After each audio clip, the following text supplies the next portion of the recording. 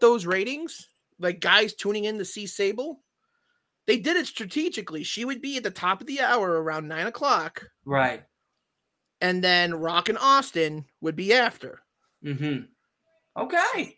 Now I'm gonna have to rewatch the Attitude Era a little bit, and kind of with that now thought implanted in my head and everything, because I'm a big fan. I grew up I was born '94, so I kind of grew up during that era. Okay, so you and me are the same age. That's good. I was kind of worried. I saw a couple of your things. I'm like, oh god, this kid's like 19, 20 years old. Yeah, like, what the fuck am I getting myself into? 29. I just turned 29. Willie, I think, is the youngest one that I know of. And everything. He's only 20, but you know, I grew up. Yeah, I was born '94, so I grew up around that era of the Attitude Era. Okay. I kind of got into wrestling, which is very funny because I was watching one of your videos today on YouTube about Eddie Guerrero, and that's one of my personal favorites wrestlers of all time. He's my number one.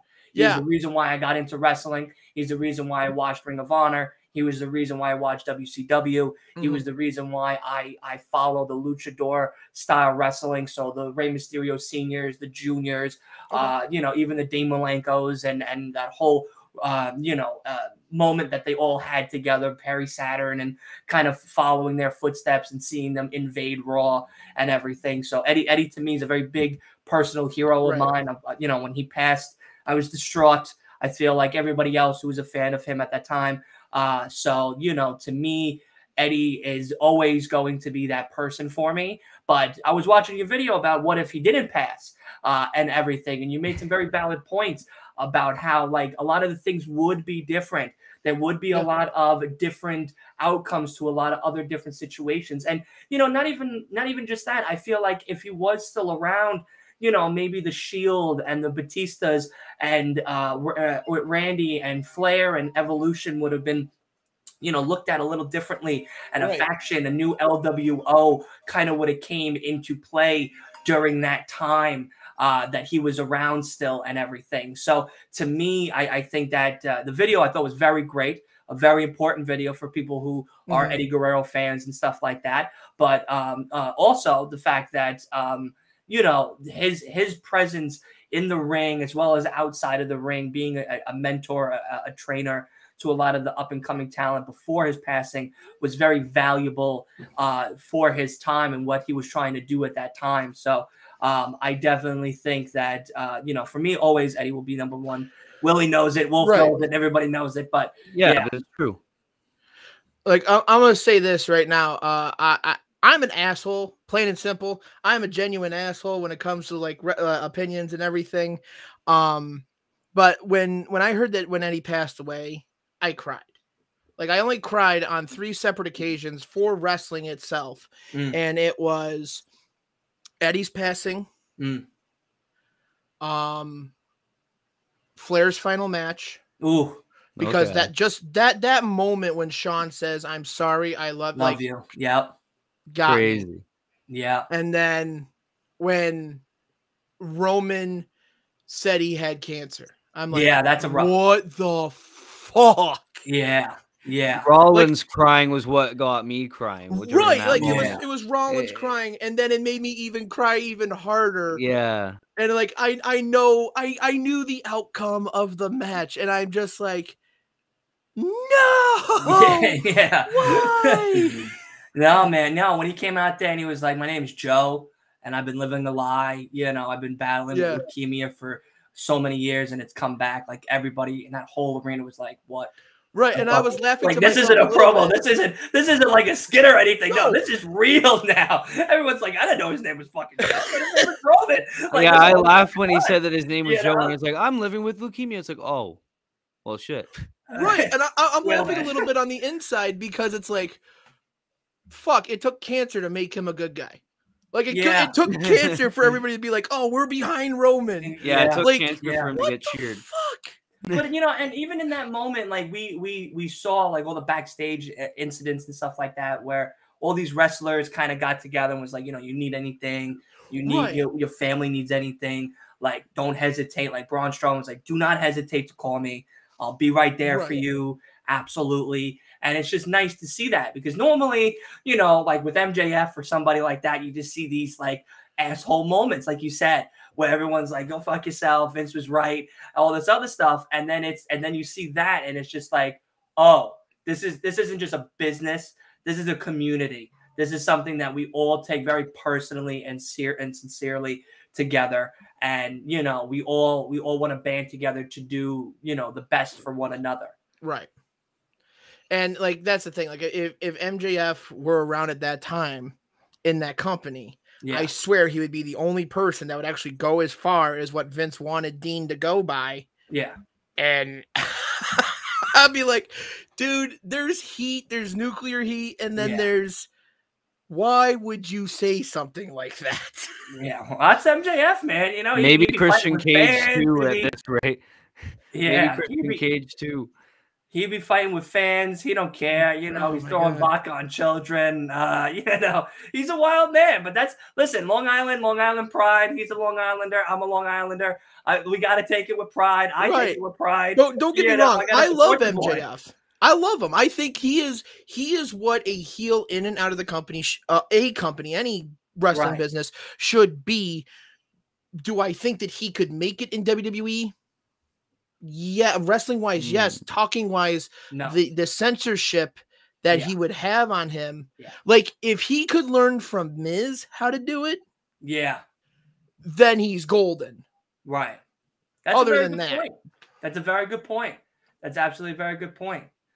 Because like the Miz is that person that everybody doesn't like, you know, and there was a period where we hated him. But then there was that one moment where it was that SmackDown Live with Bryan Danielson, and it became real. And it was just like, this guy gives a fuck about this business more than anybody else. And that's what drew me to Miz from the beginning, is that I could see that even as a reality TV star from the real world, even in 2006 when he debuted, I was like, this kid cares. Right. And I don't know why I liked the Miz at that point, but I knew why I liked him in like 2010, because he was an arrogant son of a bitch, and I loved him. And he was good in the ring. He is the only wrestler that I can think of that has never been injured in 20 years. Yeah, really. I've never seen him take a day off. Never seen him take a day off. I've always seen guys get injured. I've seen guys do, even with movies, he takes the time off to do the movies, but it's not like he's injured. He's just doing a movie. Right. Yeah. So it's not like he's actually literally taking time off. He's still working, but in a different sense, and it keeps him that motivated. And is he a safe worker? Yeah. Can he pull it out? That match against Ricochet on Monday Night Raw, when he can pull it out, he can pull it out. For sure. No, it's a very good point. Absolutely. Like MJF said during the media scrum, why take $10 bumps for a $2 house? Yeah. That's I wouldn't. You know what I mean? I'm not, maybe $15 bumps for an $8 house. Maybe I don't know. I'm sometimes with the money, it all depends. It's that Italian to me. So it all depends how much money I'm gonna really be making. But where can people find you, man? Where, besides TikTok, is there Instagrams and Twitters? What else is there? I've tried different socials. I do have a YouTube channel. I haven't posted anything really of substance, I guess. Like I wanted to try to keep the series going for What If, because I really think that that's a great concept, because I don't think no one's ever really gone down that route, because there's so many what ifs in history. It's like, what if China didn't win the Intercontinental Championship? What if Triple H won the WWE Championship that night on the draft? What if Eddie actually won the world title in that triple threat match that he was scheduled for? What if Taker never lost a streak? What if Taker did lose the streak, but either later or sooner? What if David Arquette never won the world championship? The fact that still bothers me. Oh, it bothers all of us. It bothers all of us. He is world champ. There's a separate section of Wrestle Talk that always asks if you recognize David Arquette as the greatest WCW champion of all time. They say it because the money that he earned as champion, the entire time that he was champion, he donated back to the Owen Hart Foundation. That's nice. I didn't even know that. He didn't keep a penny of it. He donated all to Owen Hart's foundation. And that's why they, you know, these guys say that, you know, it's a running joke, but at the same time, it's like you kind of see why they're saying it. Yeah, I mean, I didn't even know that. I assumed that he kept the money and did whatever rich people did with it. But the fact that he, you know, went out of his way to do that. I mean, yeah, he's had so many. He was the face of off back in the day. Yeah, he was the face of Scream and Ready to Rumble. And the only reason they did it was to try to get bigger box office draws for Ready to Rumble, which only made it to number 3 in its debut that year. So it's like, whatever. You got to the USA Today. That was your goal, Bischoff. Way to go. I don't care. Good job, buddy. Yeah, my claim to fame is saying shit about Sable and having Eric Bischoff call me a prick. Nice. Nice. I need to know how that happened. Was that one of the podcasts that he saw at one of your things? No, this was live. Oh my God. Okay. There's a convention around here called Nickel City Con in Buffalo. Oh yes. And Bischoff, it was Bischoff, Hall, and Nash, the NWO. I got to take pictures with them, ask them questions, got shit signed. But they had an open Q&A for everybody, and then they had a private Q&A. So in the open Q&A, me being an asshole and knowing how wrestling history has been perceived and written by Vince McMahon and others. Right. Hall and Nash both said they came into WCW making more than Sting money. At that time in WCW was $750,000 a year. Whoa. Bischoff said on his podcast, no. Not only did they not get that, they said they also had something called the favored nations, which is when somebody else comes in for more money, they get bumped up to that pay. Mm-hmm. So he's like, they didn't come in for more than Sting money. They probably got maybe a little less than Sting money.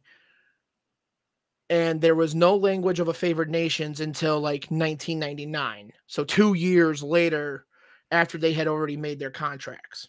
Oh, wow. So I looked at Bischoff, Hall, and Nash, and I said, Hall and Nash have said they came in for Sting money. You say they never came in for Sting money. Who's telling the truth? Who's lying? And without even skipping a beat, he goes, you are a prick. That's great. Oh, man. I would have loved to have been a fly on the wall for that one.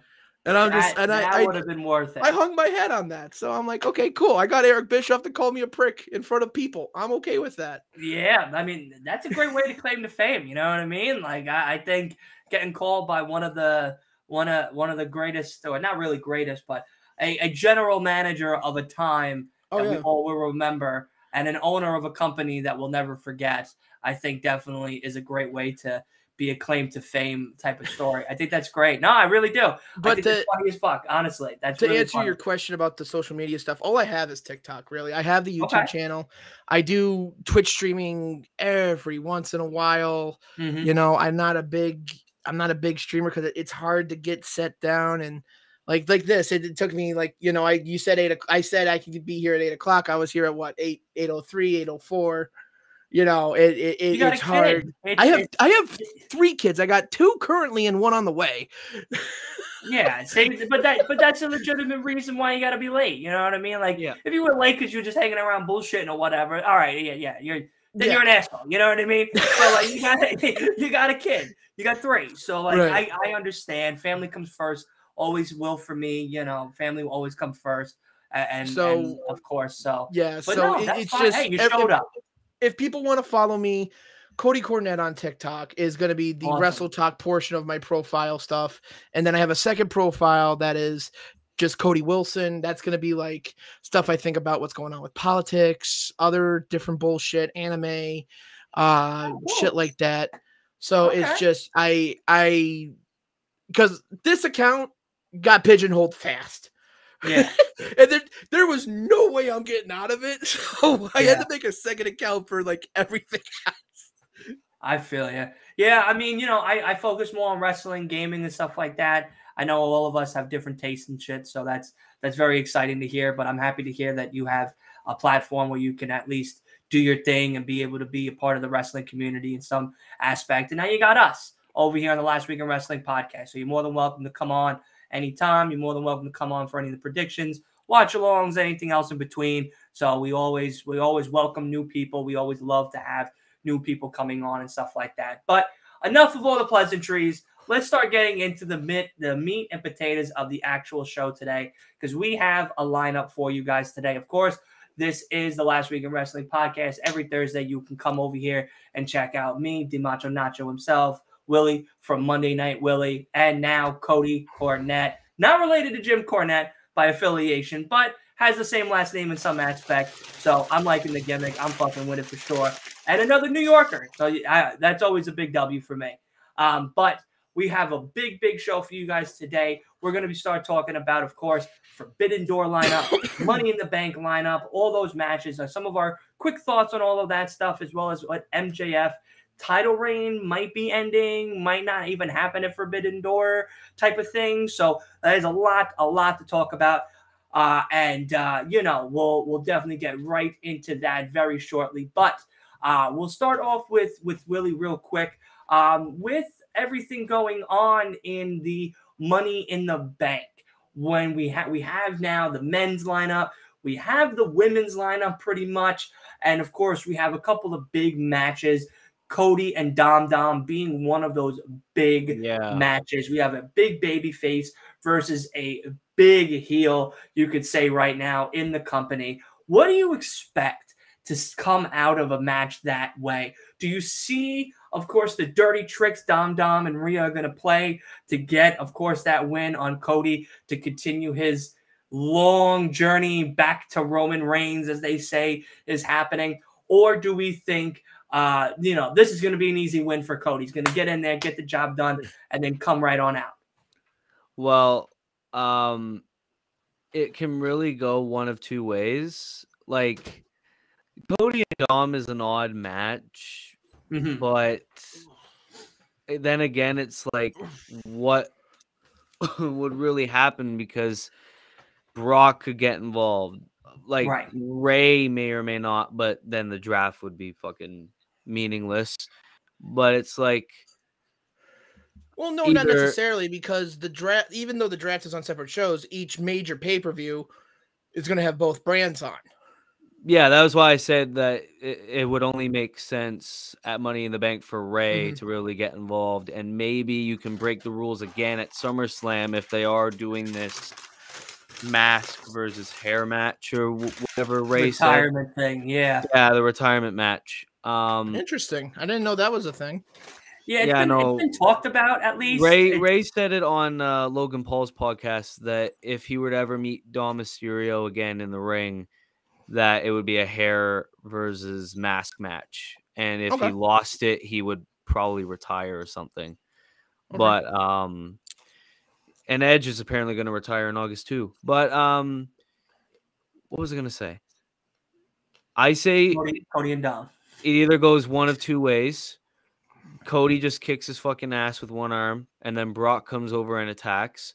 Or Brock attacks and helps Dom win, which gives Dom more nuclear heat than he fucking already does. Yeah. But I don't know. But I say it's more likely to be door number one. Cody just beats Dom, and then Brock comes out after. But I don't know. That's just my opinion. My pick's Cody.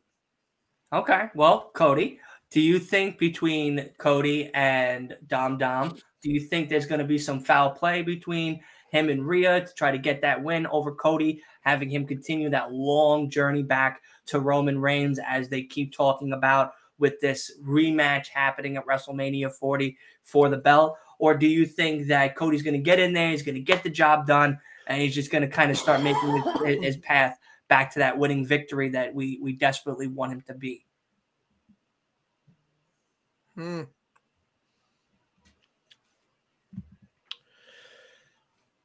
Dominic Mysterio has such nuclear heat at this point. Yeah. That if Brock Lesnar were to screw Cody and give Dominic even more heat, I believe he would surpass MJF. Wow, really? Yeah. Because now you have Cody Rhodes, who lost to Dominic Mysterio. Right. Even if Rhea helps, it's the major part that Brock help. So now it's Dominic going to be gloating like, I beat Cody Rhodes. I beat Cody Rhodes. Yeah. Ha, ha, ha, ha, ha. And he's just going to run with that. And I can see him running with that. I personally wanted Dominic to be part of Money in the Bank and win Money in the Bank. Okay. Unfortunately, that's not happening. Right. Although the alternative, which is Logan Paul coming back to Raw, hopefully he just announces himself being part of Money in the Bank, which I'm not going to have an issue with at all. No, me neither. And I hope he wins. Because think about that. Now you have a YouTube celebrity, a social media celebrity, right, holding the briefcase as practically an ambassador for 365 days. Right. Yeah. You could wait till next Money in the Bank. You could have, and I would love to see this, you could have Logan Paul cash in on the same night against Seth Rollins after a match with Finn Balor. Let that rivalry continue. And then have Logan Paul on the next Raw Impulsive. Oh, okay. Be like just let him sit there with the championship over his shoulder. Yeah. Just let him sit there and be that cocky, arrogant son of a bitch. It's like Tyrus on Fox News. Yeah, exactly. And I'd be perfectly fine with that. I don't want LA Knight to win the briefcase. Really? I don't. I don't think LA Knight. Here's the thing. LA Knight to me is what the 1-2-3 kid was back in the day. Okay. The 1-2-3 kid was the measuring stick.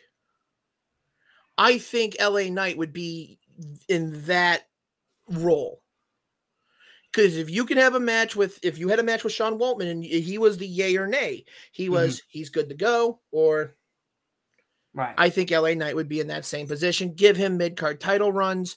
I think he unfortunately, I don't think he needs to be anywhere near main event status. Wow. But if the rumors are true, they're thinking about making this a mixed tag match, which I'm not exactly thrilled about because that means Brock wouldn't be involved unless Brandy's off on the floor somewhere and Cody gets F5'd, hopefully. Right. So I'm definitely going with shenanigans was going to happen in this match. Whether it's going to be mixed tag shenanigans or a one-on-one shenanigans, it's going to be up to WWE to decide. But I'm going with Dominic winning this match. Okay, so you're going Dominic, and then you're thinking Cody, Willie? Yeah, I'm thinking Cody. You're gonna think Cody. I mean, well, in my opinion, I guess, I feel like Cody needs to get more wins under his belt after everything that's happened as of recently. I think that with the back-to-back matches against Brock that have not been that exciting for me, I think that Cody needs to get away from Brock in any way, shape, and form. I don't think Brock was the right choice if this is the hard times promo, which I've said it before, I'll say it again. You know, Freddie Prinze Jr. was on a podcast, and he was saying that his friend believes that this is the hard times promo of the modern era, where Cody comes back, he's the number one guy, then he falls short, of course, to Roman Reigns, and then goes on this losing streak, this hard times road of what his father's promo was about.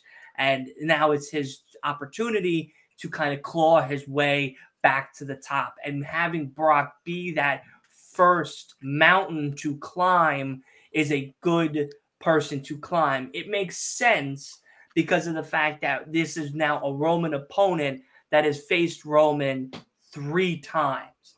And it is somebody that has really faced Roman the most out of all the other opponents that Roman has faced more than once or twice. I think there's a few other ones that he's faced maybe twice that have put up decent matches. One, of course, being the one that sticks out, of course, for me is Finn and him in Extreme Rules, which I think everybody's match, we definitely wanted it to go a little differently. But, it ended the way it ended. But I think that being the fact that Brock just lost to Roman as of recently last year in that SummerSlam, now going into WrestleMania, having that opportunity to face a recently beaten animal, the Beast, Brock Lesnar, is a starting point.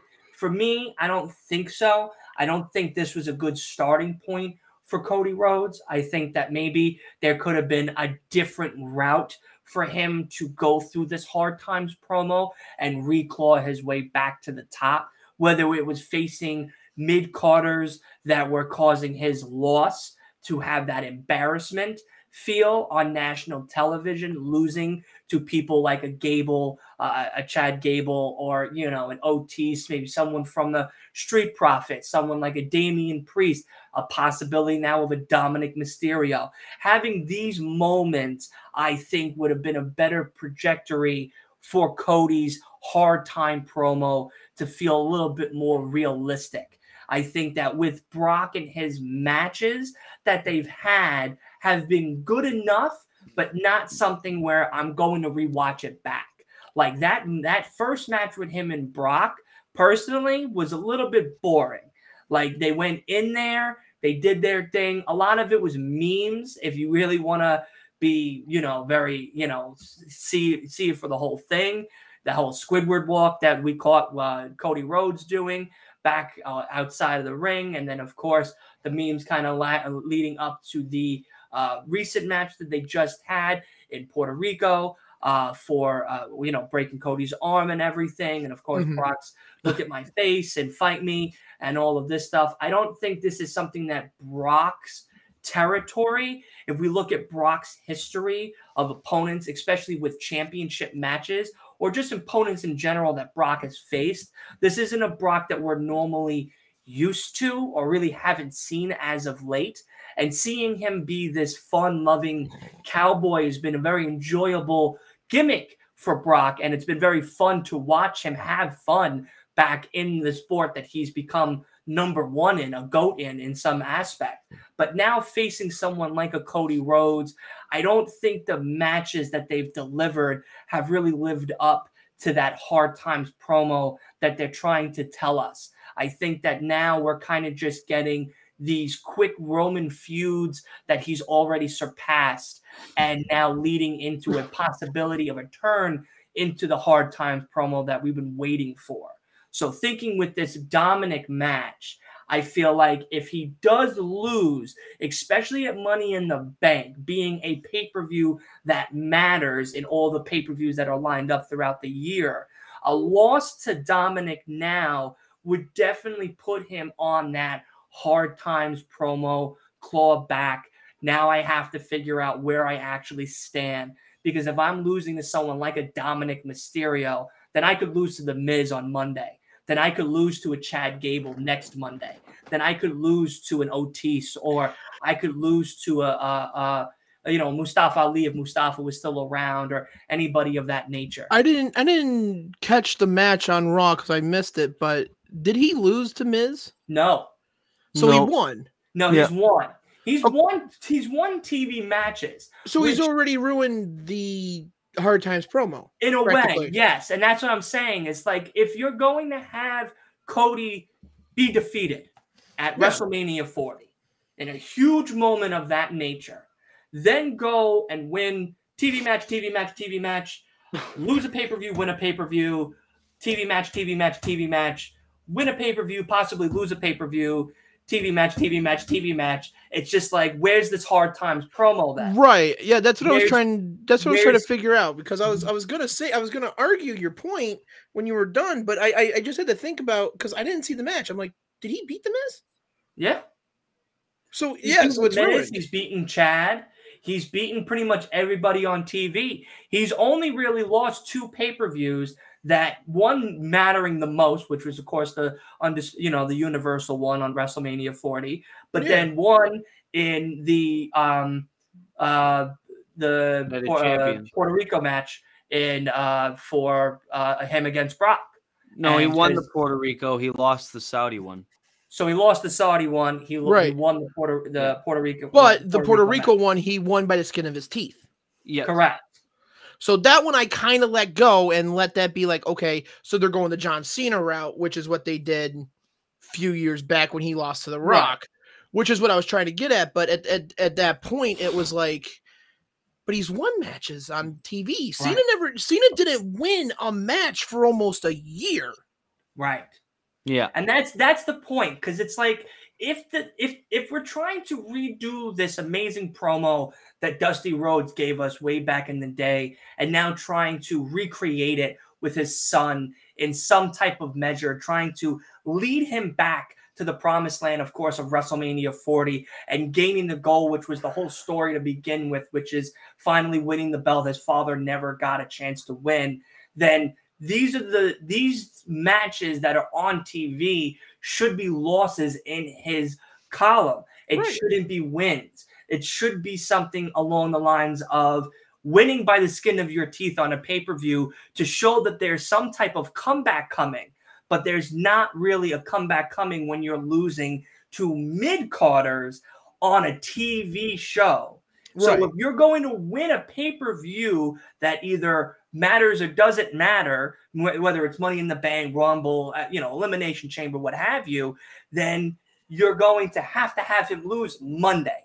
You have to have him lose Monday. You have to have him lose a couple of Mondays in a row. If the goal is to have him win by the skin of his teeth in Puerto Rico, if you're going to have him, in Saudi Arabia, but if you're going to have him lose in Puerto Rico, then you also have to have him lose leading to Puerto Rico. You need to have him come out and cut promos of, I don't understand why all of a sudden that spunk is gone. What has happened to me? Right. What is this thing, this dark cloud that's come over me since WrestleMania 40? What is this thing that's illuminating and causing me not to be the American nightmare? Now I'm just the American disaster.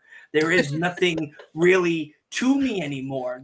This love that the fans give me is there, but I'm not giving what the fans want, which is wins. You need the fans to turn on you. You need that whole momentum leading back into that victory road that he wants to get to.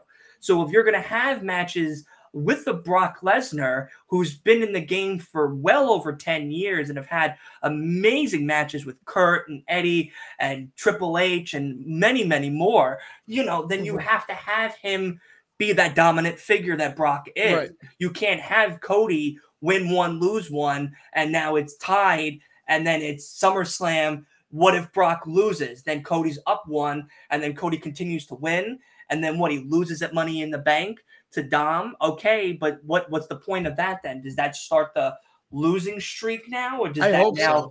So. What really brings of this win or loss for the Money in the Bank? So to Sean's point, Sean's saying Cody's going to win, but Brock's going to attack Cody, causing Brock and Cody for SummerSlam, which makes sense. Something of that nature I definitely see happening. Of course, Rhea and Dom are going to definitely play their little tricks and games and stuff, and shenanigans are going to happen in that match in some aspect of the matter, So if, the point being, Dom needs this win. Dom needs to show not only for himself for that nuclear heat that he's been getting, that he could beat the American Dream's son, the American Nightmare, Cody Rhodes, on a platform like Money in the Bank in the UK, then if I can beat Cody Rhodes, then I could beat Seth Rollins, then I could beat Austin Theory, then I could go get Gunther. Now you're giving that man that hype. And, we also see kind of that replay of Chyna and Eddie with Rhea and Dom. You've now given me a good idea. What? You've now given me a way to make him the most hated man ever. Have him win against Cody Rhodes. And then at SummerSlam, after Gunther has beaten the Honky Tonk Man streak as being the longest Intercontinental Champion ever, at SummerSlam, have him beat Gunther to be the new IC champ. That would be wild. But that's something that they should consider to do, though.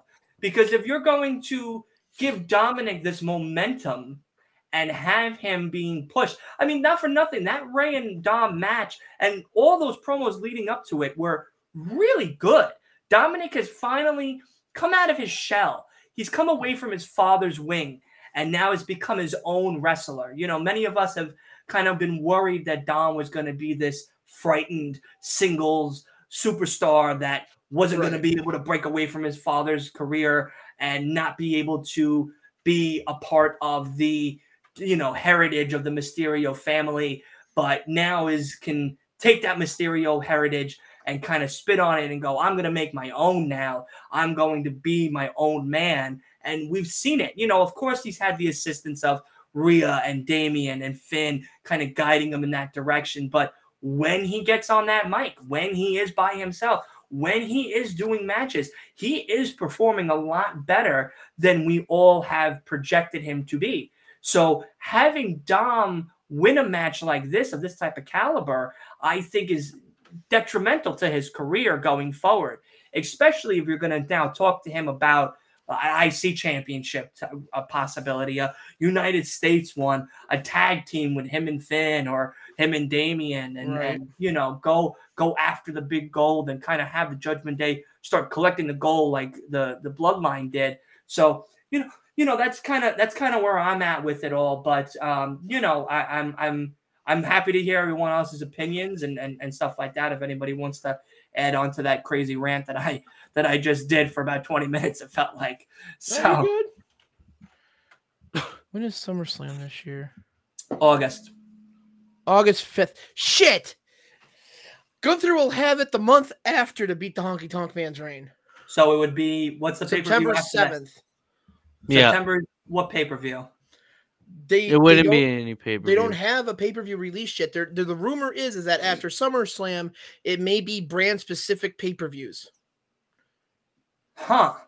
And then go back to Survivor Series being double, Royal Rumble being double, WrestleMania being double, SummerSlam being double, and then maybe Money in the Bank being double. I hated that they made Money in the Bank a brand-specific pay-per-view in the first initial brand split of this modern era. Right. Because it was only Raw superstars or SmackDown superstars that got that. I'm like, that's dumb. Yeah. Yeah, no, for sure. But did anyone want to add to any of that I just said?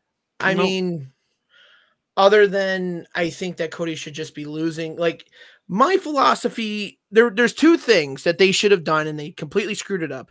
They screwed Austin Theory's Money in the Bank. Yeah. They knew what was going to happen at Mania. They knew what was going to happen at Mania. So why not screw Cody anyways and still take the belt off of Roman? Have Cody win, but never hold the championship, because as soon as he's about to get, like, the ref is about to hand it to him, Austin Theory comes out of nowhere, decks him with the briefcase, cashes it in, beats Cody, becomes the new world champ. Now the story is, like his father, just reversed. Father held the championship, never won it. He won the championship, never held it. So now run with that story with Austin Theory as the chicken shit heel. Right. But they screwed that up.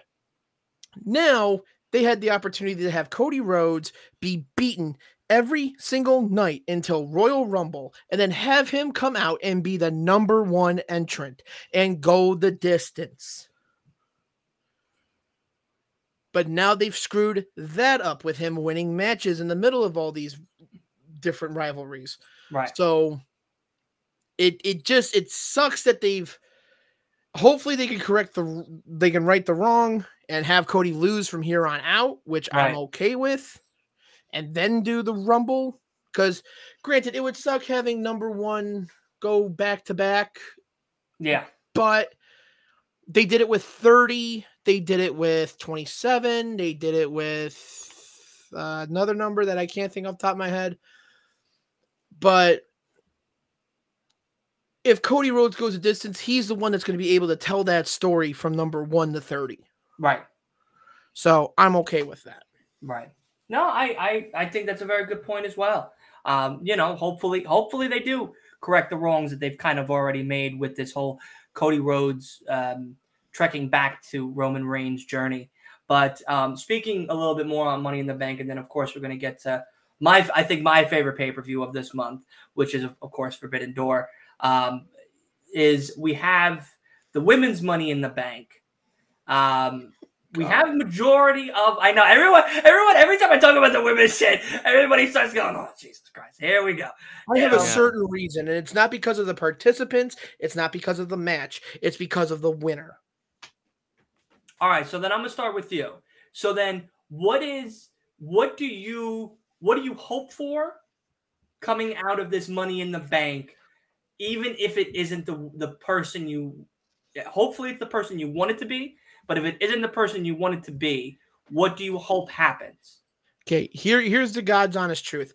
I could give two shits less which woman wins the Money in the Bank briefcase. Could care less. Okay. There is not a single one of them that deserves it. Bayley does not need to be the second two-time winner of the Money in the Bank briefcase. Mm-hmm. But they're either going to give it to her or they're going to give it to Io and cause that riff. That's how I'm seeing it. Mm-hmm. Other than that, maybe Becky Lynch to continue on the rivalry with Trish. Whatever. Again, I don't care either way. There's so many possibilities. What I hope for that doesn't happen, and I will be live streaming this, if I see the women's Money in the Bank cashed in within 24 hours, either on the same night or on Raw. Well, they can't be 24 hours now because they're on Saturday. So thank God they can't screw that up again. But this would be the 6th year in a row that the Money in the Bank briefcase for the women's side would be cashed in within 24 hours. Mm-hmm. Right. Now, okay, so going to your point quickly, and then I'm gonna let Willie jump in here because I know he has a little bit to say about this. I mean, I know Willie's like, I don't really give a shit either, but the rumor is, like you said, that Io and Asuka are gonna have. I know Wolf was talking about it today in the group chat today on Twitter and everything, but the rumor that's going around is that it's gonna be Io, and if Io wins, it's gonna be, of course, Asuka, and those two are gonna have that feud for the women's title. So if that is the case, if Io is the one that does win, does that lessen the blow of them turning around and cashing it in Monday, or do you still want it to wait until another pay-per-view like a SummerSlam to cash it in and have a promo build up going into August? So again, I would rather have that. I would like the average days held of that briefcase go up by at least 3 months. Wow. Okay. Because 6 women have brought the average of that briefcase being held down significantly from 46 or 48 days, which is the record is held by Carmella. Mella has that record. Right. Which is upsetting. But every year after that, Alexa Bliss, Bayley, Asuka, Nikki Ash, and Liv Morgan, within 24 hours, have cashed in the Money in the Bank briefcase. Alexa Bliss, Bayley, and Liv cashed it in on the same night. Asuka and Nikki Ash cashed it in on Raw. Technically, Asuka's shouldn't count, but they counted anyways because they were fighting for the Raw Women's Championship inside the briefcase. Mm-hmm.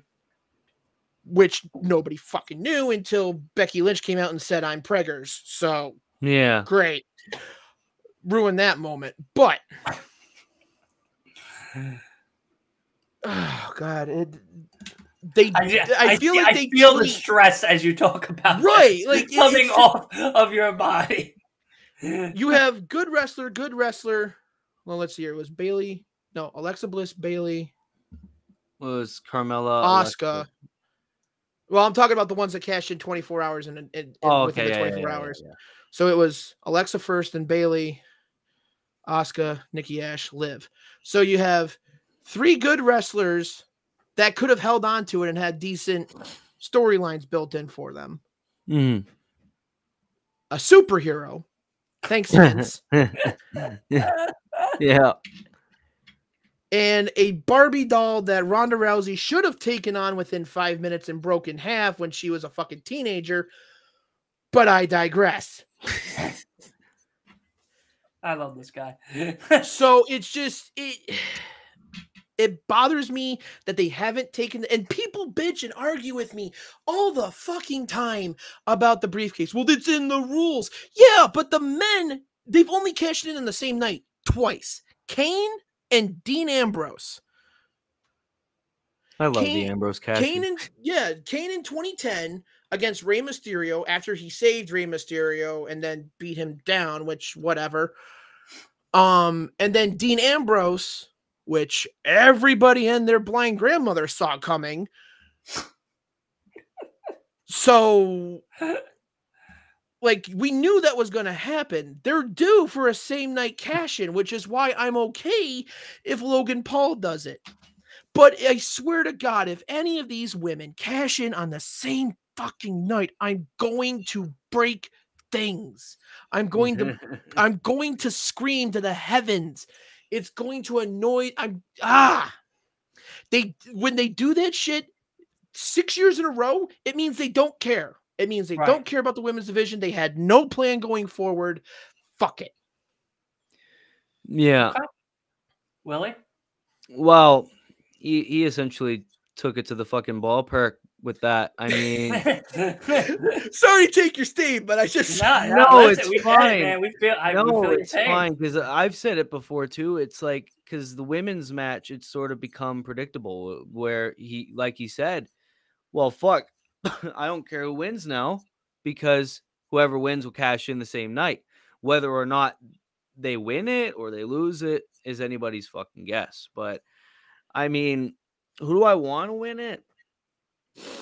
I would say EO. But then again, like everyone's like, oh, we want Asuka versus EO. I'm going to say a hot take here. I think Charlotte beats Asuka whenever the fuck they have their match. I love Charlotte. She doesn't need to. Like, she doesn't need to, but WWE loves her in more ways than one. What, one reign away from tying Daddy? One reign away, but technically she already did if you count the Divas Championship. Right, which is why I don't understand why they don't count that. Because they're counting the when they switched it from the Diva to women's as one reign? Correct. Yeah, they're counting the Divas they don't count the Divas as one championship belt. But yet, when they did the title switches on the brands, they counted it as a separate reign. And they also don't count it's the WWE. Anything can happen. They don't count the NXT women's reign when she won it from Rhea. Yeah, well, she held it twice, so she would have been 17-time actually by now. So she would have been 17-time if she beats Asuka. That's how much they love Charlotte Flair. Because she's Ric Flair's daughter. Who's in the women's Money in the Bank? Because I'm trying to think off the top of my head. I only know like 2 or 3 off the top of my head. I know it's Io Bailey, Becky, Zelina, Becky, Zoe Stark, and there's one more. I think it's Raquel. Is it Raquel Rodriguez? Is it? Or Gonzalez, whatever the fuck her last name is now. Well, they love her, so I wouldn't be surprised. She has a big back, they say. She's got a back. It is. Oh, fuck me. If you ask nicely. Currently, it is Io, Zelina, Becky, Zoe, Bailey. And that's it. Yeah, 1, 2 to be determined. Why? So we have one more woman to make it a 6. One more woman, which is going to be Raquel. Let's be honest here. But I mean, out of all the options we have right now, I'd say either Io or Becky. But I don't think Becky really needs it. But if you want to be like, she accomplished everything. Yes. Zelina's on SmackDown. Right. Mm-hmm. Bailey's on SmackDown. Yep. Becky's on Raw. Zoe's on Raw. Zoe's on Raw. So the next one has to be on Raw. Since they got to be. But I'm trying to think. Do they give it? Oh God! It's got to be Raquel. Oh, She's on Raw. I just had a horrible thought process in my head. It's got to be Raquel. She's on Raw, right? Share with the group. Oh, fuck me. So, stole my line. Charlotte and Asuka is how many weeks away? 2 now on SmackDown. So, is it before Money in the Bank or after? The day before. The day before. The day before? Literally the day before. It's literally the day before, 24 hours.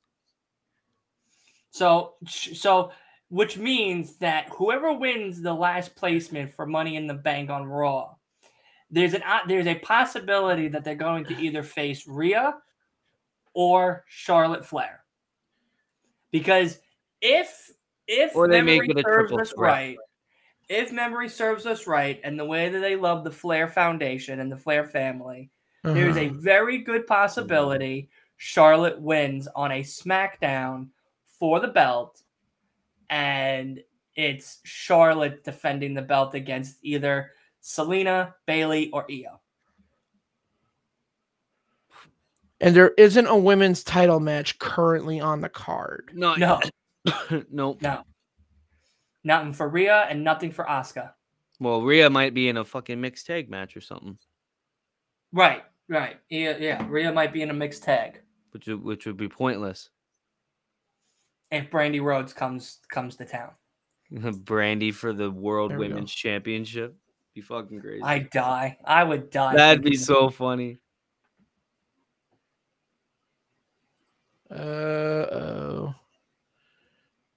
Who said this was open mic night? God, kill me now. Come on. Yeah. What just happened? Well, you're frozen right now on my screen. Yeah, my computer just went. Too. Durr. Yeah, my computer's shit when it comes to this app too. There we go. It's all good now. Okay. Don't know what happened, but anyhow, my thought process was now, and I hope I'm wrong. I really hope I'm wrong. If a Raw woman wins the Money in the Bank, either way, I think it's going to be cashed in the same night. But I think whoever wins the Money in the Bank will cash in the same night. And it's going to piss me. Oh. God damn it. Why is my computer overheating? It shouldn't be overheating. I have like 4 fans in it. Stupid thing. See? And this is a reason why I play on console and I don't spend all that damn money on a PC. See? I wouldn't waste my time on a PC when I could have 4 fans, seven fucking fans, and it still fucking freeze. All right? So another point was made today. I know it's a wrestling podcast, but another point is made today that PC gaming isn't always the answer. All right? That's all I got to say to that. Shockingly, when I played those gaming emulators for the past 2 days, my computer doesn't overheat, but only when I'm on here does it. And it's weird. It's a lot to see me, I guess. They know. It's a lot to see me over here. Maybe it's me. It's like, no. No, when if you're using Google Chrome or something, it takes a lot of resources to try to keep everything under a certain temperature, and it's a pain right in the ass. Yeah. Okay. But nonetheless, yes. So there is a possibility that for Raw, it could be cashed in on the same night, or for SmackDown, it could either be, it could wait to a SmackDown, or it could also be cashed in on the same night. Well, because the way I was thinking was if the Charlotte match was afterwards, I thought they were going to do Bianca and Asuka on Money in the Bank. But they haven't announced a women's championship match yet. So here's the hoping that we do more than a 24-hour reign with the briefcase. Hopefully. Maybe that's the point. Maybe not having a women's title match on that night is so that way we get a longer reign with the briefcase for either one. Because, I mean, the possibility of having a mixed gender tag match between Cody and his wife versus Rhea and Dom is very unlikely to happen. But if it happens, it happens. And that's the only way that the title would be then cashed in on the same night, is if that were to happen. But if there is no title match and Rhea's just there, then she's just there. There's a possibility, but I mean, with Zoe and Becky being the only two right now from Raw to be in there, which already have bad blood. Yeah, the opportunity of that title match is slim. Yeah, without a doubt. So yeah, Raw doesn't really have a lot of star power in their women's division, which I'm okay with. That means more opportunities for other women. True. I mean, yeah, so it'd have to be just Raquel, in my opinion, because I don't know really any other woman from Raw off the top of my head. Right. Yeah, I mean, again, the only other opponent per se would be, Raquel and everything. So who really knows? But nonetheless, we shall see. Money in the Bank is about 2 weeks away from Saturday. So we do have some time. But what we don't have time is we are about a day away from AEW Collision. The premiere episode is this Saturday. I know. I'm just as excited about to see CM Punk as well.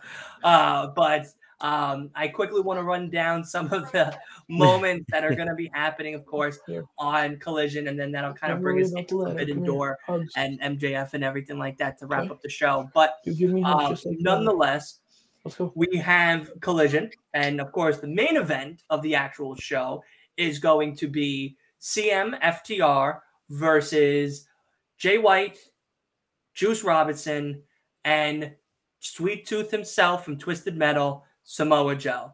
And I think honestly, this is the main event that some are split on. Some are happy about it. Some are not happy about it. The some that are happy about it are mostly fans of course, CM Punk, who are been waiting for his return, been waiting for his comeback, that have been dying to see him come back again and be in that spotlight, shining again, being the Mr. Panera muffin eating, throwing crazy scrum having man that we all know him for. But others are more excited to see people like Andrade come back, Miro come back, and be in action in matches. Andrade versus Buddy Matthews. That is going to be a match right there. Very excited to see something like that happen. But nonetheless, of course, the biggest conversation for Collision, besides being in Chicago, is, of course, CM Punk. So, Willie, we'll start with you. Yeah. You dressed up as CM Punk for one of our recent AEW pay-per-view watch-alongs. You look great. What? I said it's meme-worthy. Meme-worthy. I still watch the video back. I still love it. So I only watch the intros, and then the whole rest of the show I turn it off because I'm pissed and bitter the whole rest of the show. Yeah, the intros are the best part of that whole entire show for sure. Yeah. But being the person who dressed up as CM Punk, are you excited? Is this? I mean, besides the match itself being exciting, is this a return you're happy to have? Is this something that you're like, okay, I'm excited for him to come back, but not as much as I really thought it was going to be? I want to hear your thoughts before we head over to Cody. Well, I mean, if you asked me when the Brawl Out thing first happened, I would have been like, fuck him and everything he's about. But again, I'm going to be the average Twitter, be like, oh, he draws. But it's like, you're muted again. Your mic's muted. You're muted. The fuck he does. That was why I said I'll be the average Twitter guy. But I mean, it's safer to have him in that 6-man tag because Fragile fucking Phil, if he were to face Jay White one-on-one, he'd break his foot again. But I mean, the fact that they're having him return is just sort of questionable because it's like you're having a guy who attacks your executive vice president. Sure, you let him off for 9 months, but to heal because he was hurt. He was hurt from that Jon Moxley match, and the EVPs literally have no power except for Omega, who has like some sort of power over the women's matches for like creativity. And he creates the AEW games, which is really it. This is what I've always said about Kenny Omega. He's a failed game designer that found his foot in another door. That's True. how I've always looked at Omega. He's a failed game designer who found another revenue or another avenue to get back into gaming. Yeah. Okay. And now we got Fight Forever, which is looking pretty great. But I mean, I don't know how to really feel until I guess the day of. I mean, he's gonna have a microphone in his hand too. My man's gonna actually say something, which is like, yeah, no, I'm scared for it. Like, what the fuck are you gonna have him say? Right. Because they don't really script their promos that much. So Punk can really have free, if at all. So Punk pretty much has free reign to do whatever the fuck he wants. I'm pretty sure that the only thing controversial Punk could say is that Casey Anthony was innocent. I'm just gonna go that far. Like either that or OJ was innocent. Like, you know, like some of that nature. OJ's already doing that on TikTok, so I don't really need to say that. My man's OJ's been preaching about himself for a little while on OJ's TikTok, already doing saying he's been innocent this whole time. But no, I mean, you know, to Willie's point, you know, quickly, and then I'm going to shoot it over to you, Cody. You know, to Willie's point, like, you know, I'm someone who found CM Punk via WWE, like we all kind of did, who wasn't a fan of Ring of Honor and stuff like that. And, you know, as someone, I take wrestling a little seriously. And when I find a wrestler I really enjoy and I go back and I watch their coming up and I watch their Ring of Honor and their indie shows and all of that. And I was a fan of CM Punk. I watched his Ring of Honor. One of my favorite matches with him is, of course, with Eddie and Rey Mysterio, that triple threat match. You know, I think that showcased a lot of CM Punk's talent, not only in the ring, but outside of the ring itself leading into that match. So, you know, CM Punk, whether you like him or not, I unfortunately don't like the guy as much as I once did. I think his pipe bomb that he did in WWE needed to happen because there needed to be awareness of some of the things that he was saying that was true at the time that needed to be spoke about.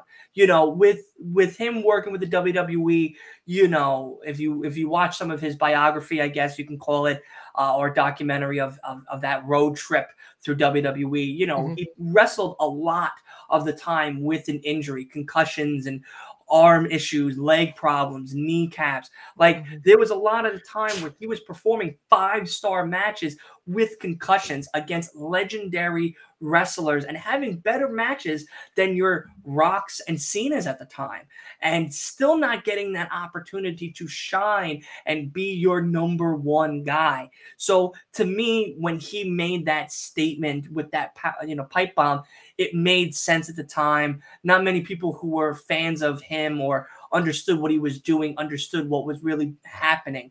He was peeling back that fourth wall and explaining, like, listen, you may think that the Rocks and the Cenas of the world are going to be here forever, but they're not. You know, these guys have other avenues to live off of besides WWE, and they're not putting themselves in the positions like I am to give you those 5-star matches. I'm not working with these people just because I have to. It's because I want to. I'm giving you everything in the ring, and that's why I am the best in the world. And at that time, he really was. He was exactly what he was saying. You know, he was somebody that we wanted to be champion and have that reign. And when it happened at Money in the Bank and he blew that kiss to Vince McMahon, like, we all were excited because now he finally got his due. He finally got everything that he's been working and bitching for that long amount of time. But when it comes then now to AEW, you know, he's still, I feel like, in the mindset that it's his way or no way, and WWE may have worked to an extent because maybe you weren't given that respect or look or match types that you were definitely deserving of at the time. But with AEW, it's a very different ball game. This kind of feels like a WCW early 1990s Attitude Era type of wrestling. This isn't the regular scripted stuff that we would normally see on a Raw or a SmackDown. These promos aren't written and rehearsed and stuff like that. These guys are, performing to the best of their ability every single night or once a week sometimes, just to give us these 2-hour moments, these 1-hour moments. So when CM Punk is deciding to act a fool on a media scrum outlet and say that he's tired and he's done and he's tired of being treated like a second-class citizen and he's not where he should be because of people holding him back, like the EVPs and the Colt Cabanas and the Tony Khans. It's like, you shouldn't be saying that now, because now it's not the truth. The truth is AEW is a different platform. This is a different wrestling type of community that is allowing you to be your own superstar. There isn't really Tony per se watching over you like Vince did and guiding you in the way that he wants the show to be done. It's, how do you want the show to be done? How do you want your matches to be done? Who do you want to put over? Who do you want to win in these circumstances? So to me, having that moment and that media scrum made his career a joke, because now everything that he's worked for now kind of looks really bad.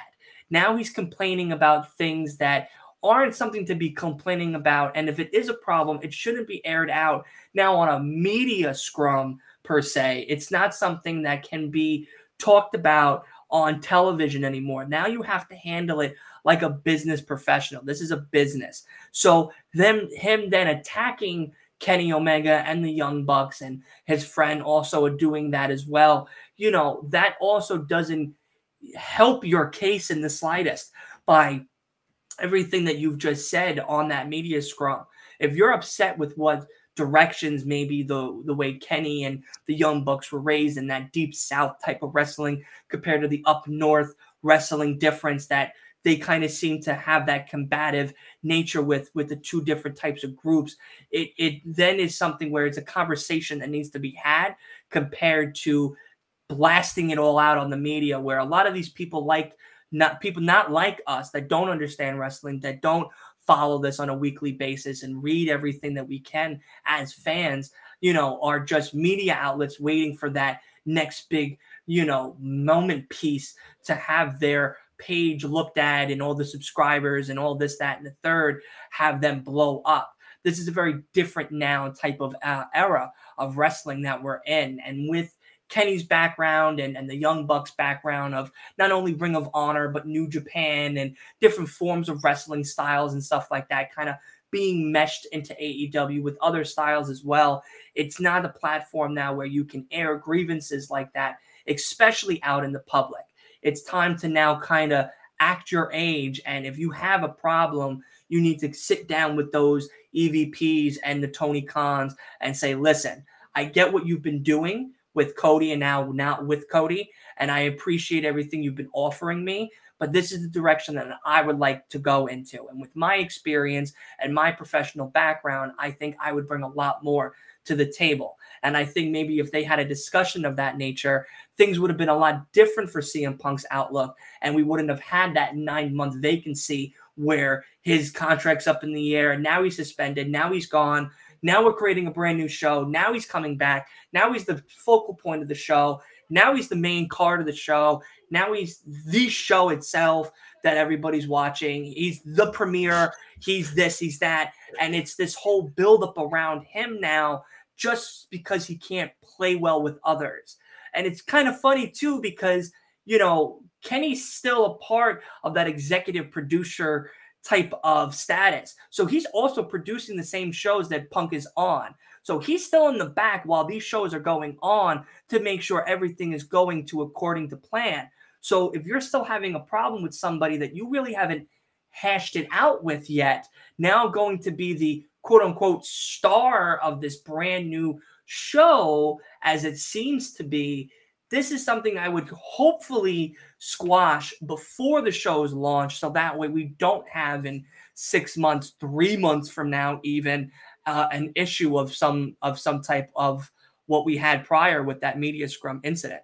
So, Cody, to you now, I know I spoke crazy, but I'm curious to hear what you have to say with that.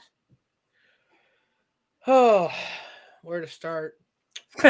So, well, this thing, it's like where to start. It's like, do we start from All Out? Do we start from the media scrum? Do we start from Punk being a bitch? Do we start from just like, the EVPs being even bigger bitches?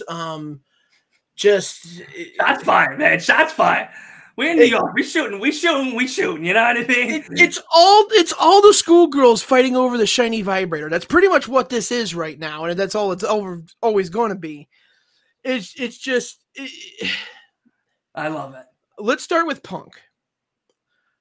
Punk said what he said. Now, to a point, I agree with him. Those fuckers couldn't manage a Walmart. Now, I don't think they should have their EVP status because, in my opinion, the way that the Bucks and Omega look at professional wrestling, and I've met the Bucks, they're nice Christian boys. They're good people. But the way that they look at professional wrestling, AEW is the biggest indie federation in the country. It is the only indie promotion that has TV time. Yeah. Punk saw this and said, let's make this an actual competition to Vince. Right. And once that mindset came about, it was Camp Punk or Camp Elite. It was either take this seriously or treat it like a video game with your friends. Punk wanted to take it seriously, and you can tell he wanted to take it seriously with the match from Darby Allin, Adam Page, and the rivalry with MJF. Okay. That alone was wrestling in itself. Right. And then you had all the bullshit going on with all of everybody else. Right.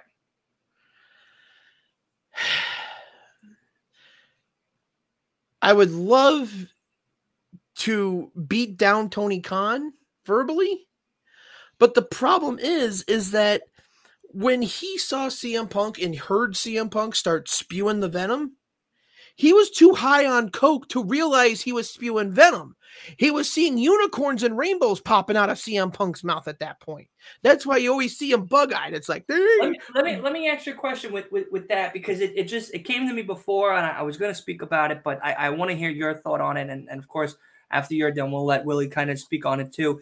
Do you think, between what you said with Tony, do you think that Tony is the wrong fit to be the CEO of AEW and having that type of direction that he's trying to give, in the sense of making it a competition between him and Vince? Or do you think Tony's the right person to be in that driver's seat with everybody else kind of following in shotgun and passenger? Tony Khan being in the driver's seat is like asking Britney Spears to be in the driver's seat. It's not a good idea.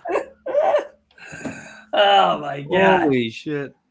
Yeah, we definitely got to have you back on. Thank you. I appreciate that. Tony Khan being in the driver's seat is a horrible idea, because he said in a Sports Illustrated interview, a well-known magazine for sports, this is literally a continuation of his 97 E-Fed. Almost 30 years later, he's using daddy's money to play with real-life toys. Right. He's doing nothing. He makes Vince Russo cringe with the shit that he pulls. Jesus. Like, oh my God, it boggles my mind that this motherfucker runs one professional wrestling company, bought out another, and the second one is doing better than the first one. Yeah. It's owned by the same guy, two completely different fucking shows. Yep. If you think about it, Tony has Dynamite, Rampage, Collision, and Ring of Honor. He has 4 shows, and out of the 4 and before shows, that, he had Dark and Elevation. Right. Yeah. So 2. So he had 5 at one point. Now he dropped 2. So now he has 4, 5, 7. Sorry. So he had 6 at one point. Now he has 6 at 4. one point. Now he has 4. Yeah, and 2 of them are doing better than one currly, and we don't know yet what the outcome of Collision is going to be. Well, I'll tell you exactly what the clusterfuck. Well, it's a good thing they named it Collision because clusterfuck isn't going to work on TV. That's what the result of Collision's going to be. It's going to be a huge fucking clusterfuck to the point where Tony Khan's going to be like, man, I really hope the Warner execs don't see this. Well, because they were in talks of buying AEW and putting them on HBO Max, that's the other conversation. All Access is on HBO Max right now. Right, but that's the only thing. And then on top of that, AEW Dynamite, Rampage, and Collision's shows would be available the next day on HBO Max. And there was even talks about the pay-per-views going on to HBO Max like a live service, like how like The Weeknd and a lot of the musicians did their live shows on HBO. They would be able to watch it now through HBO instead because of that Warner Brother deal. So instead of paying that $60 or $40 or whatever it may be for pay-per-views, we would now be signing up for a subscription to do Rampage, Dynamite, Collision, and then the pay-per-views throughout the year. So that's 3 shows every week plus 1 pay-per-view every other month. And here's the beauty possibly kicker. 2 and the TV pay-per-views as well. This is what makes Tony Khan the biggest, dumbest, fucking retarded businessman in all of professional wrestling. He owns Ring of Honor. He has the Honor Club back up and running. It's $10 a month. He has already a wrestling streaming service. Why not put that shit on there? Oh, I know why. Because every pay-per-view will never be live streamed to the streaming service. You have to buy it through Fight, and you won't be able to see it through the streaming service for 2 months. Right. Why the fuck do I want the streaming service then? Right. Like you've but literally with that now... Warner Brothers deal, it was going to be the opposite. What was going to happen was that if the Sunday pay-per-view was going to happen, Monday morning you were able to re-watch the pay-per-view. Right, but what I'm saying is that he already owns a streaming service. Right, no, I know, I get that. That's the crazy part. That blows my mind. Like Vince McMahon is literally looking at him like, he's just blowing through money, bitch. Yeah, and it's true because in a way, he's just blowing through daddy's money. You know, there's going to come a point where how WCW had to come to a standstill, and Vince was just going to come to him with a number. And at one point, Daddy's just going to say yes. And he's going to be tired of Tony shit because now he has 4 shows. 2, honest, in my opinion, Dynamite's a very good show throughout the week. It's a good way to start the week off in wrestling if you're an AEW fan. Rampage, not so much. Ring of Honor on Thursdays. Definitely a thing to watch if you don't watch it because you don't want to pay the $10. The clips and highlights are definitely worth watching. And if you do want to watch it, pay the $10 because you're not throwing that $10 away at that point. You're actually watching really good up-and-coming superstars plus a lot of New Japan collisions as well on that Ring of Honor program. So you're definitely getting your money's worth for that $10. But now you're adding a brand new show. Mind you, they're adding a brand new show on a weekend night where many people of our age group and higher, if you don't have a kid, if you're not a parent, you're not in your 40s or something, that's not home by 7 o'clock, that's with children, you're not going to be watching the show. A lot of us who are younger and stuff go out on the weekends. We're going to clubs. We're doing things. We're hanging out with friends. We're watching movies. We're going to play D&D. I don't go to clubs no more. Listen, there's a lot of stories. I can't go to them no more. I get a little too buck wild. I can't go no more. But anyway, so Dylan had to come back. Dylan had to stay home for a little bit. All right. So Dylan party's a little too hard. All right. So, I can't go out no more. But anyway, a lot of us are though. A lot of us, especially now in the summertime, they're going out. I live, on Long Island. I live near the Hamptons. So where I'm at from, roughly May to September is Party Central.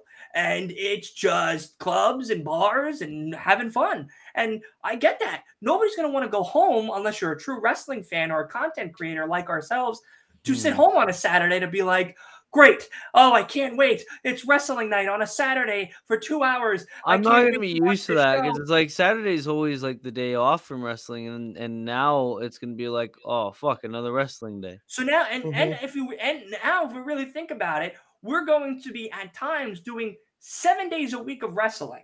That's Monday Night Raw. That's Tuesday night NXT. AEW Wednesday night. TNA and Ring of Honor on Thursdays. Friday night SmackDown. Friday night Rampage. Saturday night Collision. Plus a pay-per-view that night. So sometimes WWE is going to be competing with Collision's audience to watch because there's going to be pay-per-views on Saturday night starting at the same time the Collision is. And then on Sundays is also going to be a pay-per-view for AEW. So we're looking at 7 days a week of wrestling content, which to many is great. Yay, I'm so happy. But to people like us who know what's good wrestling and know what's absolute dog shit wrestling, it's like a pick and choose. And coming to those service platforms, like you were saying, Cody, now it is a pick and choose. Am I going to spend that $10 for Ring of Honor to watch it once a week and maybe see pay-per-views either on a Saturday or a Sunday that are good, but they're not going to be as frequent as AEW?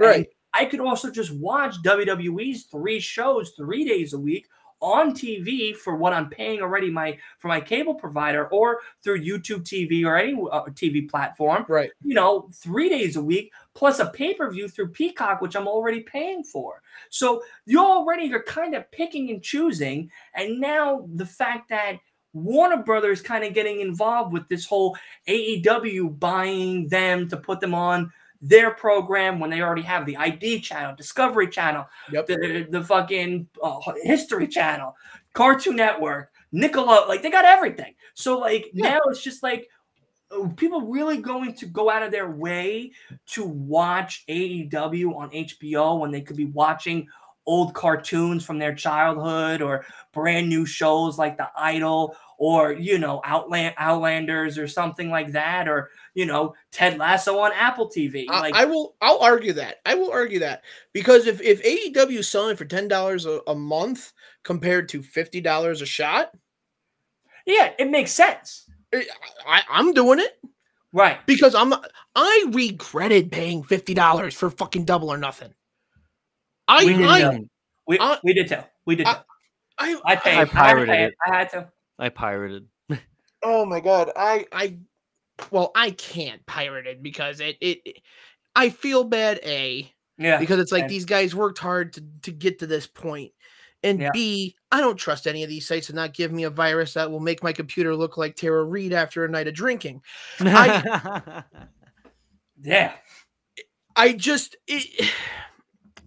whole thing pisses me off that Triple H, Tony Khan, Gabe Sapolsky, whoever the fuck is running New Japan at the moment, and Scott D'Amore can't get together and say, let's make a platform or a service for wrestling fans that they can watch everything. See, but the only problem with that is I think Triple H, Tony, and everybody else would be in agreement. I don't think Vince would be in agreement. Vince would hate that. To Vince, I think it would matter if it's a lot of other people's promotions on his now platform. For Vince, it seems to be where we all know Vince. We've watched Vince grow up throughout the years and stuff, especially me and you, Cody. We know Vince for a very long time and seen how he's been throughout the years and all of the fun situations he's dragged himself through. So we know that to Vince, it's WWE or nothing.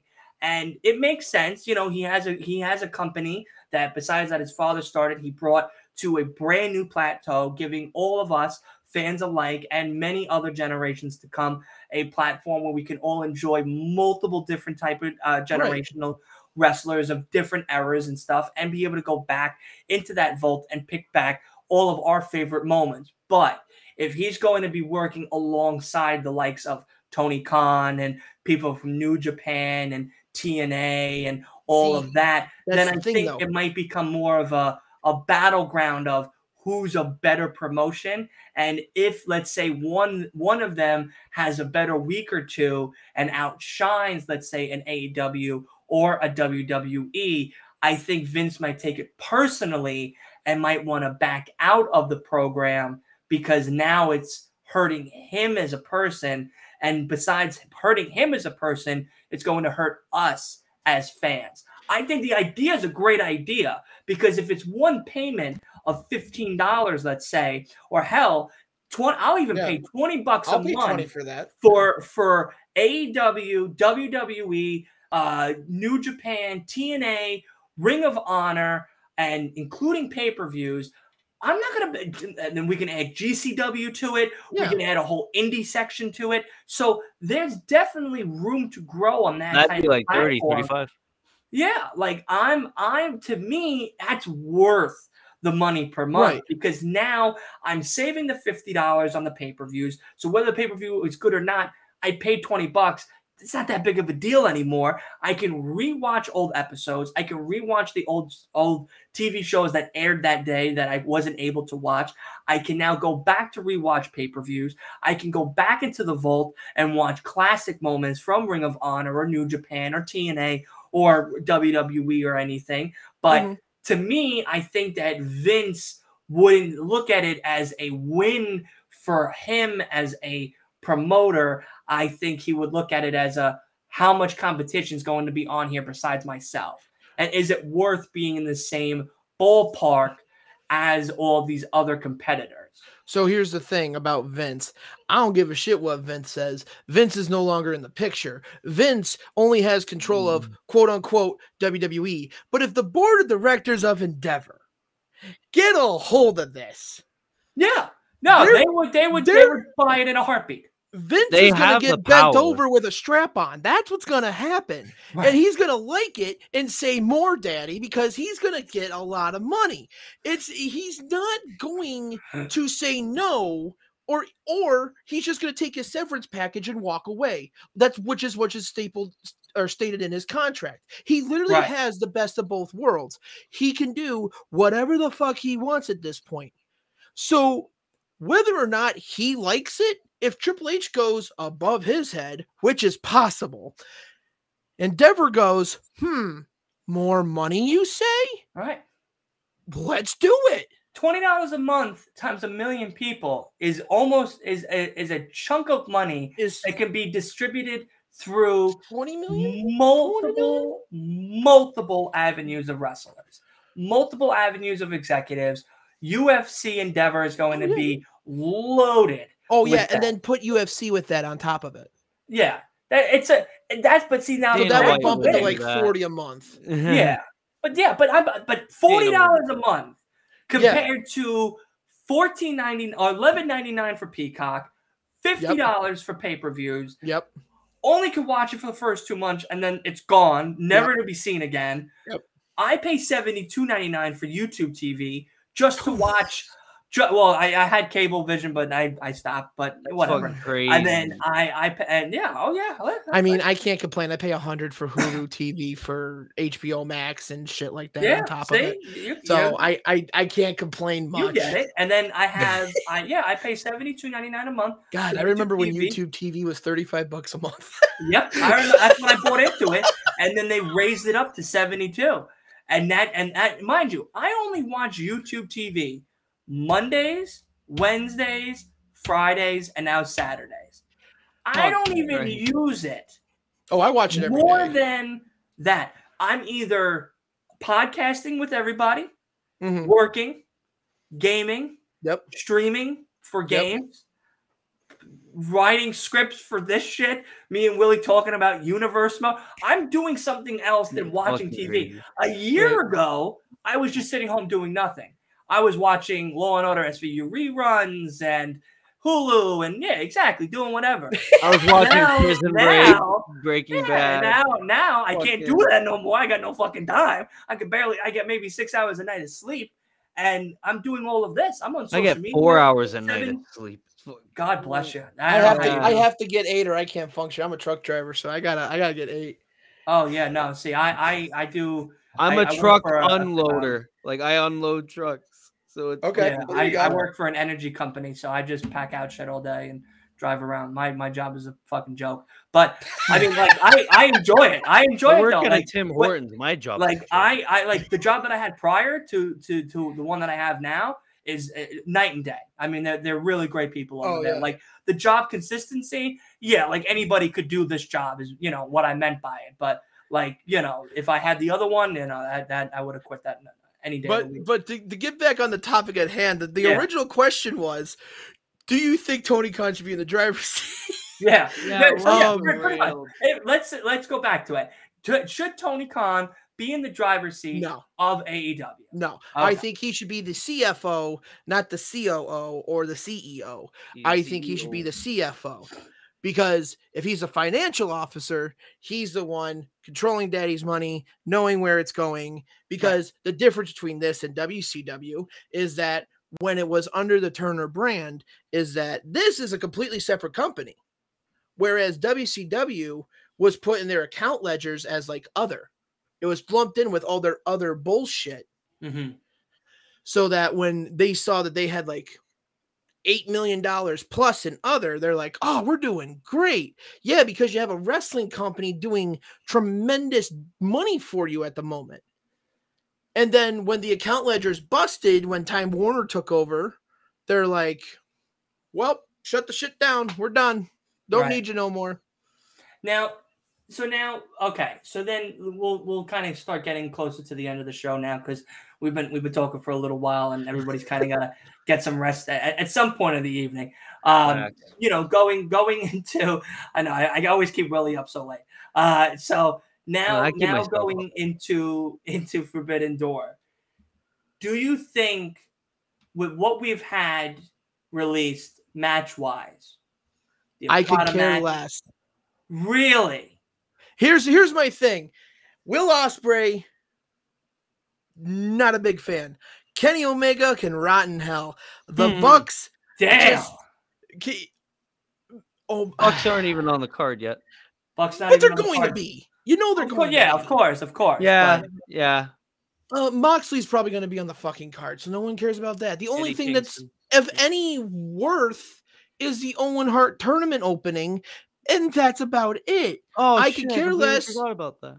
I could care less if MJF wrestles that pay-per-view. He doesn't need to. He will. It's a bullshit pay-per-view. Will Ospreay versus Kenny Omega to the indie internet marks is going to be the grandest of all grand matches of all time, and Dave Meltzer will orgasm more than Old Faithful. Thank you. Omega and Ospreay will be, to those fans, will be the Picasso of their life. Looks like shit, but it's great.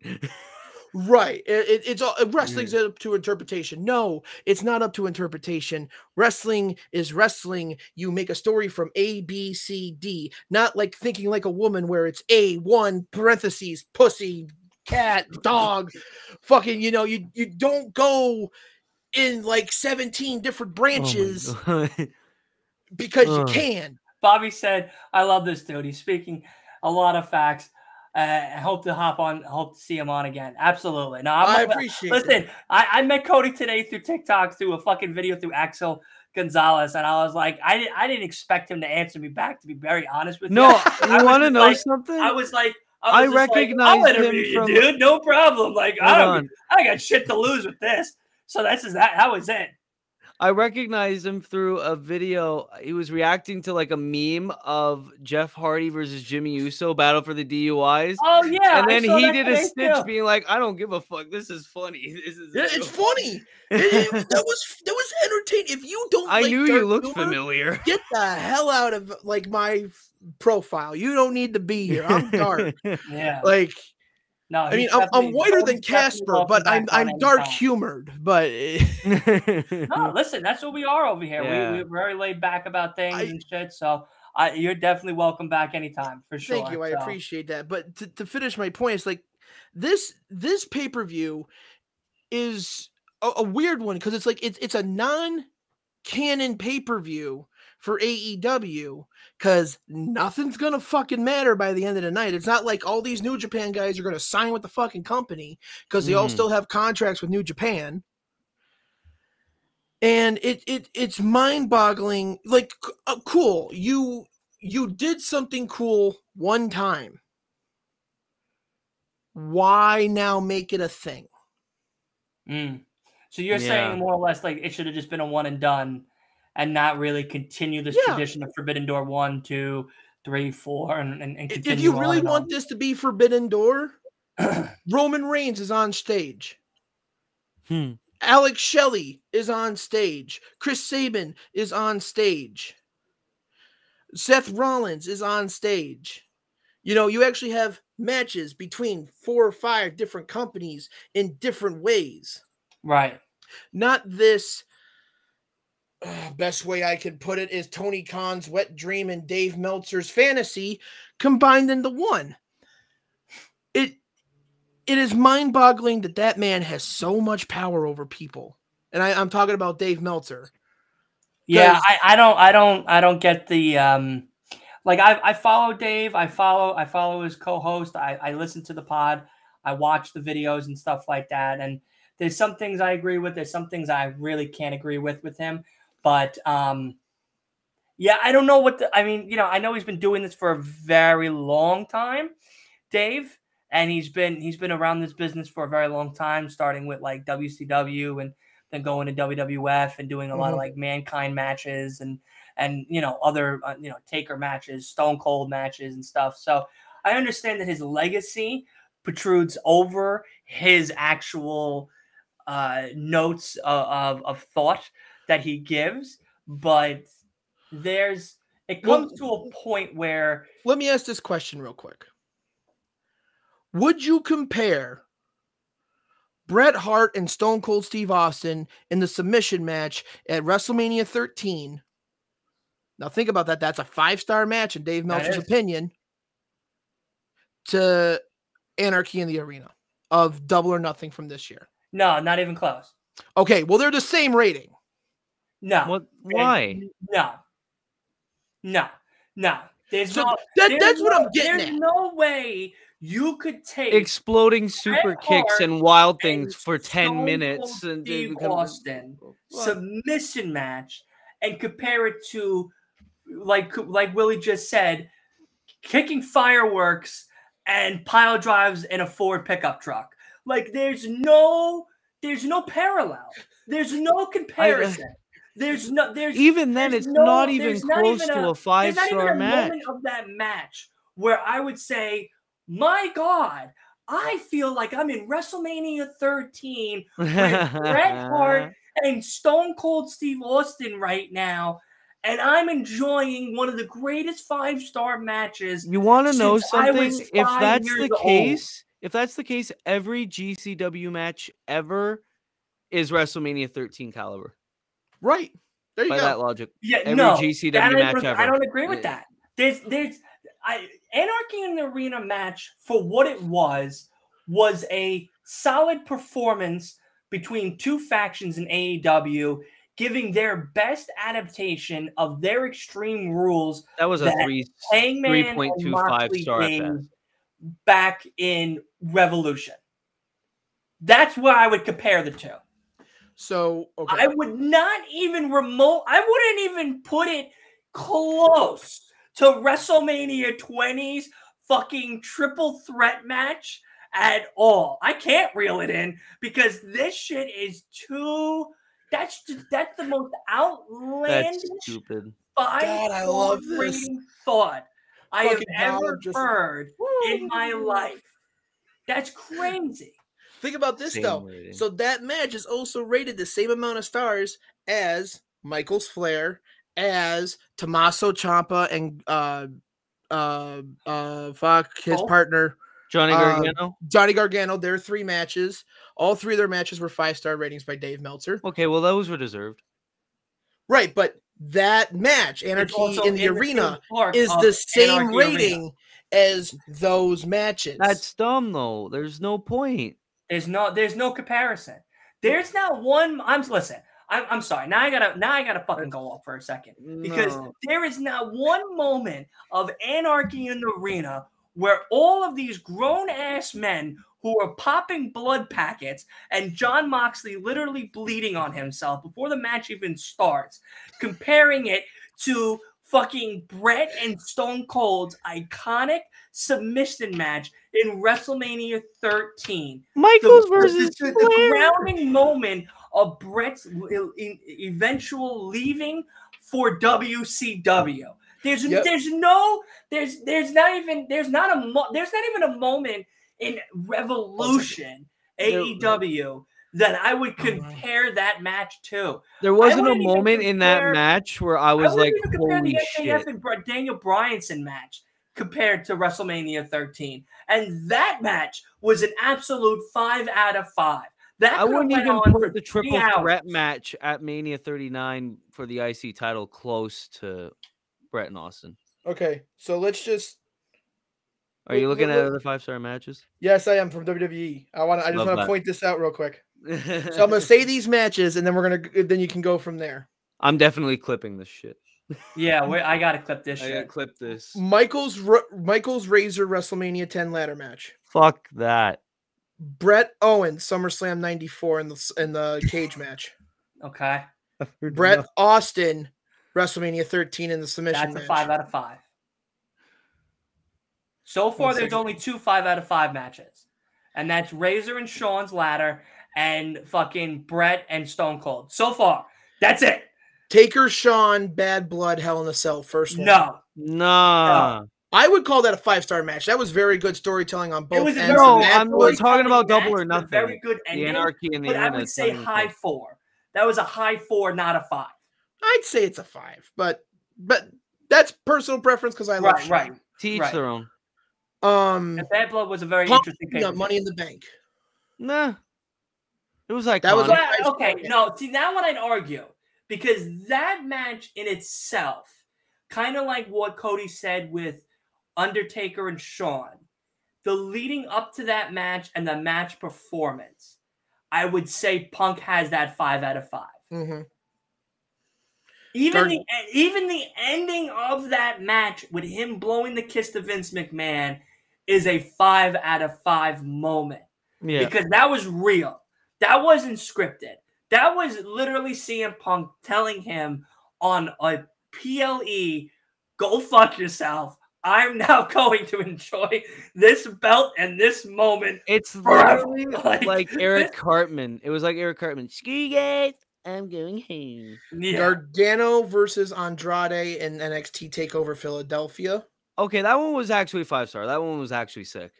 I saw that. 6-man, the inaugural North American Champion 6-man ladder match from New Orleans TakeOver. Yeah, that one was good. Let it turn the page. Gargano Ciampa New Orleans. Okay. Mustache Mountain versus Roderick Strong and Kyle O'Reilly on a random NXT. What? No. I wouldn't even give that a 4. Not even close. 3 the most. Yeah. Cole Gargano when Gargano won the championship. NXT TakeOver? Yes. Yeah, TakeOver. Yeah, that's 5. That's a 5-star match. All of Cole and Gargano's matches were 5s. The rematch of Cole Gargano. I would say 4 the most. I wouldn't give it a 5. TakeOver Cardiff Tyler Bate versus Walter for the UK Championship. That was a good match. I would say it was decent. Yeah. Walter versus Dragunov on a random episode of NXT UK in the pandemic era. For the highest. Yeah, because their takeover match was a 5. Yeah, then the rematch was also a 5. Yeah. And then Seth Rollins, Cody Rhodes, Hell in a Cell. That's a 5. That's a 5, definitely. That's a 5. And the most recent Clash at the Castle, Gunther versus Sheamus. Definite 5. Definite 5. Now, all of those matches that we can think of, compare them to Anarchy in the arena. Not even fucking remotely close. Anarchy in the arena, I would give only a 3 because they did a power driver on a Ford pickup truck and they had a firecracker shoe. Well, okay, hold on. You have to admit though that's free advertising for Built Ford Tough. I mean, yeah, free advertising for Glory Ram. You know, like I that's great and all, but like.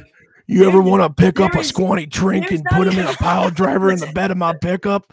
Oh, Built Ford Tough. There's not even a moment in that match where I would say, wow, we're doing something out of the ordinary. Wow, you know what I would give a 5 out of 5?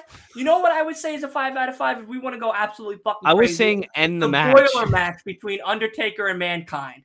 There you go. You want a 5 out of 5 fucking match, Dave Meltzer? There you go. Mankind versus the Undertaker Boiler Room match. Michaels versus Taker Mania 25. There's a fucking 5 out of 5 for you. Yep. You want to throw 5 out of 5 out of the fucking window and just give it to whoever fucking Tom, Dick, and Harry? Then okay. Give it to Mankind and Undertaker in the Boiler Room match. I wonder what they gave it to them. Random moment, random fucking match for no apparent reason, has never been recopied, has never been even talked about since that 1996 moment, and hasn't even entered anyone's mind except maybe the possibility of Anarchy in the arena when they were going all over the place. That's it. So we're talking over a 20-decade fucking year-long hiatus of that one moment, then having that opportunity happen in Anarchy in the arena on a brand new different fucking platform.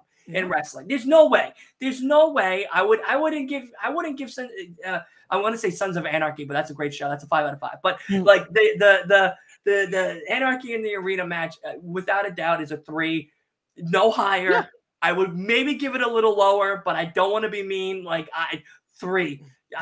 Listen, I'm happy to be brutally honest. I gave it a 2.5 on the live stream. I didn't give a if you watch our live stream for that match, like I didn't. So what I did for all of us is I had a whole bunch of podcasters and stuff. I know we're so off topic right now, but fuck it. We were doing. We're not really off topic. I was like, oh, let's do something fun. Let's all dress up as characters, and I'm gonna have you get introduced one by one, like an actual show. So I had my buddy Sam be Tony Khan. So he dressed up as Tony Khan and he announced the show one by one. He announced Moxley and Christian Cage, CM Punk, Ricky Starks, Orange Cassidy. I dressed up as MJF. Like it's great. It's great fucking like it's great content. Like it was a great idea that I came up with. And like I have something working out for SummerSlam, which now I'm gonna have to involve you in because you're a very good guy, and I think you would do really well in this moment. So I think this would be very, very good. As much as I appreciate that, I already have plans with my friend.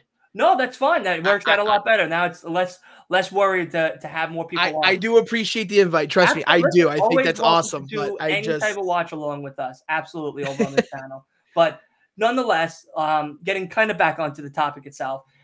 With Forbidden Door, I'll say this briefly, and then we'll kind of wrap up the show here. We don't really need to talk about the MJF thing too much because that could be its own fucking video. And the MJF match is actually happening, so we don't even need to talk about that. If the MJF match actually does happen, no, I don't think he's gonna be losing it. No. To his opponent. I don't remember the guy's name. Hiroshi Tanahashi. Tanahashi. I really don't think so. I think maybe they'll put on a good 3-4 out of 5 match for sure. Maybe it'll be a 6 out of 5. Yeah. Nothing. There's nothing out of that 6 out of 5 show that we just watched on Wednesday for me. But nonetheless, Forbidden Door, I think, to Cody's point, is something that shouldn't be really duplicated as frequently as it's seeming to be. I think if this was going to be a one and done, good idea, great moment, definitely something we still talk about to this day, but not a pay-per-view that needs to continue on, especially, like to Cody's point, if you're just going to have New Japan people, and there is no point to it. A lot of these belts aren't going over to New Japan. There's one belt that I think should go over to New Japan for a brief time, which is the International Championship for Orange Cassidy. We don't have enough time for me to delve into that. Yeah, well, we'll definitely get into an episode of that. But nonetheless, you know what's funny? For the New Japan World title, their biggest title, Jungle Boy is the contender. Jungle Boy. What the fuck? Yeah. Please tell me this is I know we're past April Fools, but please tell me this is a fucking joke. New Japan World Champion is facing Jungle and Jungle Boy accepted the challenge. Jungle Boy. Jack Perry. So to me, tag team guy. Who's the current world champion over there? Fucking some guy. I don't know his name. Takahashi Jr. I have no idea. Like I don't know. I really don't know. I really don't know. You know what I mean? Like I won't be able to pronounce his name. Willie, someone's gonna have to do some research real quick. I'm gonna do the research. But I don't care enough. I will say this. I will say this. Sonata. I will say this about the show. Yeah. I think this show is going to give good moments throughout each of these mostly title matches. There's one non-title match as of right now, which is Bryanson and Okada. That match is really for who's a better wrestler. I know some people like you are very upset about it, but nonetheless, I think to what you said before, Cody, to your point, this is not for us per se. Some of it I'm excited for. I don't know half these people. Yeah, for others, it's for the new generation of wrestling fans that are new to this business, new to this New Japan. I'm sorry I keep cutting you off. No, go right ahead. I tried doing like a quiz video of naming every Forbidden Door match. I got every AEW guy, but I couldn't fucking name any of the New Japan guys to save my life. You held me again to my point. Why is this pay-per-view a fucking thing? Right. Hold me at gunpoint and be like, name every New Japan guy. I'd be like, I don't fucking know one. I'll put the gun in the mouth just to fucking prove a point. I got nothing. Pull the trigger. I would say that to defend AEW a little bit, I would say, that the point of this is to give that TV time, I guess, to a lot of the New Japan superstars that are over there that are definitely deserving of those TV moment spots, like the Okadas and Takahashis and stuff.